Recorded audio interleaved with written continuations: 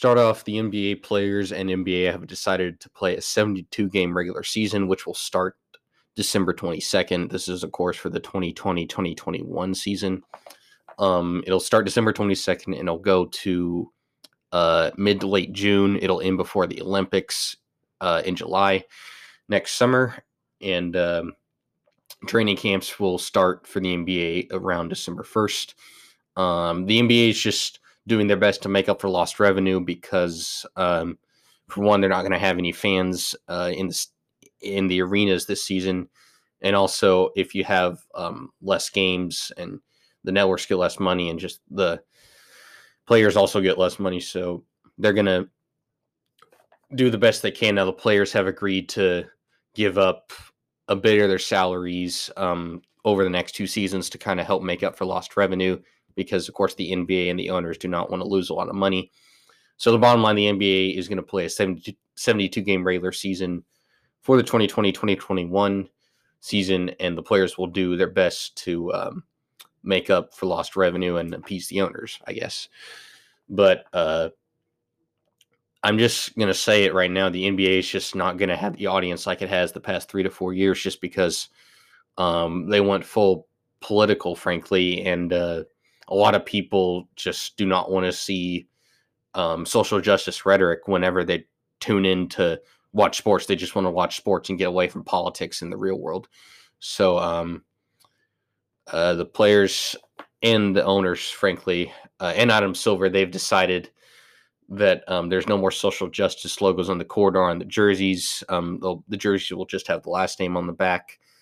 And I mean, the players can advocate for social justice all they want, but just making it the front and center of a sporting event is just not the way to go because you will lose business, you will lose sponsors, and the bottom line is if you get woke, you go broke. And that's what the NBA is heading.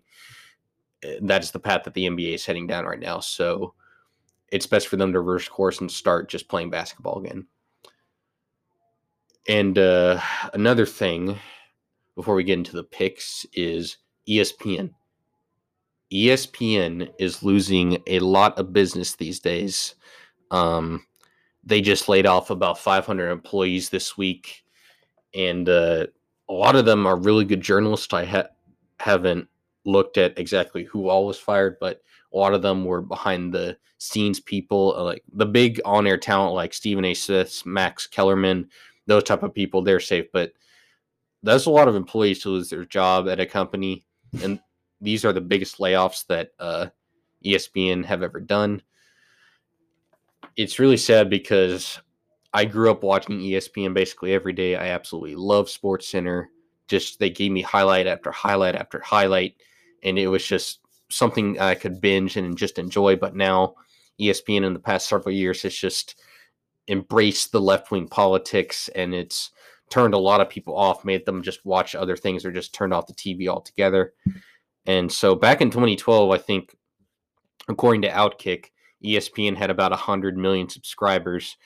And now the projection is by the year 2025, ESPN is going to lose about half of that. So they'll be down to about 50 million. 50 million subscribers is still a lot, but down from 100, over half the subscribers being lost in just over a decade. That is alarming to me. And that just shows the amount of lost revenue is in the almost tens of billions for ESPN, and that's a very bad business model to sustain on. And so ESPN is going to have to figure out many different ways to continue staying afloat. I've heard rumors from a lot of different people that ESPN is trying to be sold by Disney to other buyers just because Disney does not want a sinking ship like ESPN to be at the center of its programming and shows. So we'll see what happens to ESPN over the next year, 2 years, 3 years plus, because I, like many, have stopped watching ESPN on a regular basis because we are sick and tired of like all the politics that's on basically every single one of their shows, including SportsCenter for a while. SportsCenter has gotten better a little bit at not pushing politics, but at the same time, there's just other things that I would rather watch, on Saturday and Sunday rather than just getting having politics being shoved in my face all the time. So ESPN, I hope you rebound and get back to where you were, but it's going to take a long time, and I doubt you'll be able to do it anytime soon. So now finally, getting into football predictions. So we'll start off with college football this week. Top 25 games. You got Miami, North Carolina State tonight, and then BYU and Boise State tonight. BYU and Boise State, those are two undefeated teams. BYU is a 4-point favorite on the road. I'll go ahead and take BYU over Boise State just because I've seen a larger set of games from them, and Boise State just hasn't proven much to me, so I'll take BYU. Miami should beat North Carolina State on the road. If not, then that's a big upset. So Saturday, top 25 games, you have Michigan and Indiana. Of course, Michigan is coming off that shocking loss at home to Michigan State last weekend in the Big House. A big one for, I think Mel Tucker is his name, the head coach of Michigan State. Good one for him, in his first season after taking over for longtime coach Mark D'Antonio. Michigan, I just don't see them having Jim Harbaugh pass this year because Jim Harbaugh has been hyped up to be this Nick Saban, Urban Meyer type coach, and he's really not. He hasn't reached the Big Ten championship game at all in many years with Michigan. He hasn't beat Ohio State either. And Michigan, it's not a real contender this year. I bet when Ohio State comes into town, they will get smoked. And this week at Indiana, I don't really have confidence for them to bounce back. So I'm going to pick Indiana to beat Michigan. SMU should beat Temple. USC host Arizona State. They should win. Texas and West Virginia, that's going to be interesting game in Austin. I'm actually going to call West Virginia for a slight upset in Austin this Saturday morning. Liberty and Virginia Tech. Liberty's undefeated. Virginia Tech's at home. I'm going to pick Virginia Tech, even though they're not ranked. Marshall will host UMass and should beat them. Cincinnati and Houston will play in Cincinnati. Cincinnati should win. Oklahoma should crush Kansas and Norman. They're 38-point favorites. Iowa State should beat Baylor in Ames. Ohio State will host Rutgers, and I don't see why Ohio State loses. Oregon hosts Stanford in Eugene at Autzen Stadium, and Oregon should win. Coastal Carolina should beat South Alabama at home, and Wisconsin and Purdue has gotten canceled because COVID. The big games that I'm looking at this weekend, well, for me personally, since I'm an Aggie student, A&M student, A&M is going to be on the road to take on South Carolina this week. A&M's coming off a nice win over Arkansas last week in 42-31, and the score in the game wasn't really as close as the score would indicate. A&M was up 42-15, I think it was 42-17 actually going into the fourth quarter. They at one point scored on 6 straight possessions, scored touchdowns on 6 straight possessions. So Kellen Mond and the offense did a really, really nice job of putting up points. Just this week, I think A&M's just rolling right now. This is one of those games I think A&M can show the committee that they can be a little bit more than their build-up to be like. They can put up 50-plus points maybe on South Carolina. I don't think they will, but if they win like 38-10 or like 28-3, something like that, then that'll give them a nice boost for the committee because they're still, frankly, in the middle of the college football playoff discussion.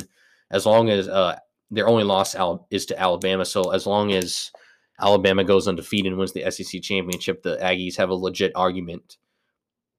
As long as they go 9-1 and just run the table against the rest of their schedule. So I think A&M's going to beat South Carolina this weekend. Oklahoma State will beat Kansas State on the road. I just don't buy Kansas State after that good 4-1 start. They're just not playing as good of late. The two biggest games of the weekend by far are Florida, Georgia, and Clemson, Notre Dame. First, I'll look at Clemson and Notre Dame. So this game is going to be in South Bend. Notre Dame's the home team. Clemson's number 1, ranked 7-0. Notre Dame's ranked number 4 at 6-0.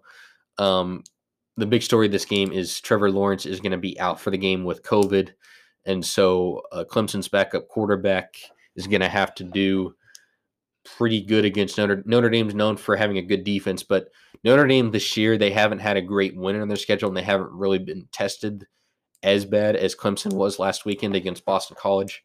Clemson did do pretty nice coming back from an 18-point deficit against Boston College last week.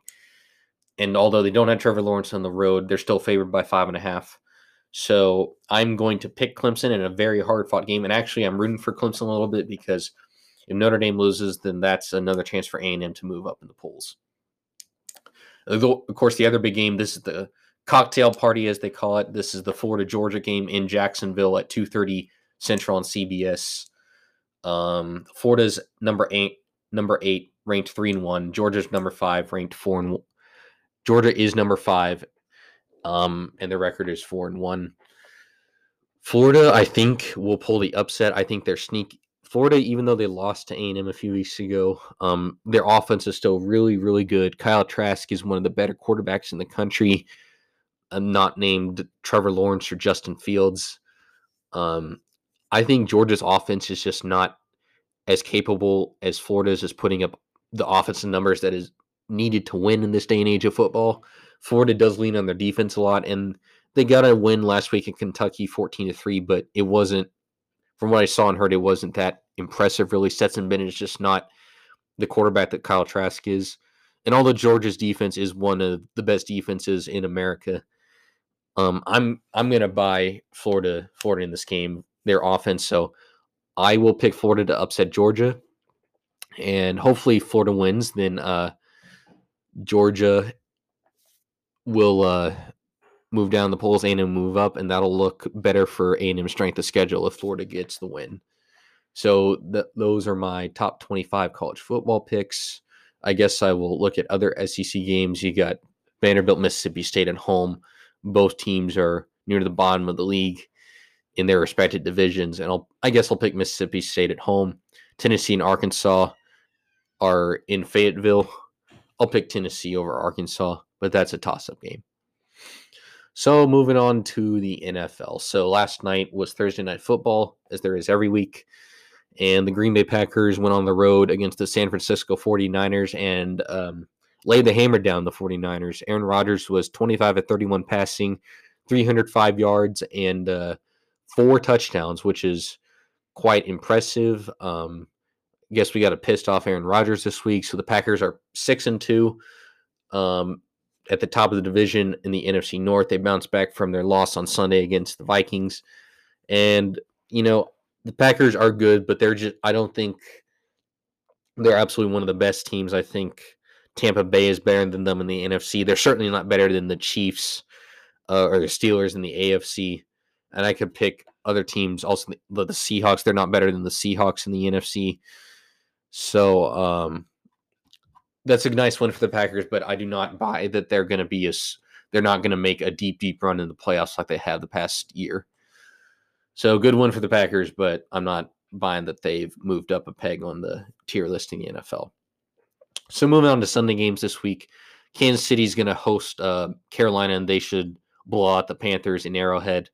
The Texans will travel on the road to play the Jaguars. Both teams are 1-6. Both teams are definitely out of the playoff picture at this point. The Texans are 7-point favorites, so I'll take them to win and cover on the road. The Falcons at home against the Broncos. The Falcons, they have a pretty good offense still. They got Todd Gurley, running back, Matt Ryan at quarterback, Calvin Ridley, Julio Jones, wide receiver. They got a nice plethora of weapons on offense, and Denver's defense has not really been that impressive this year, so I'm going to pick the Falcons at home. The Seahawks are traveling cross country to take on the Bills in Buffalo. They're 3-point favorites, and I will pick Russell Wilson against Josh Allen.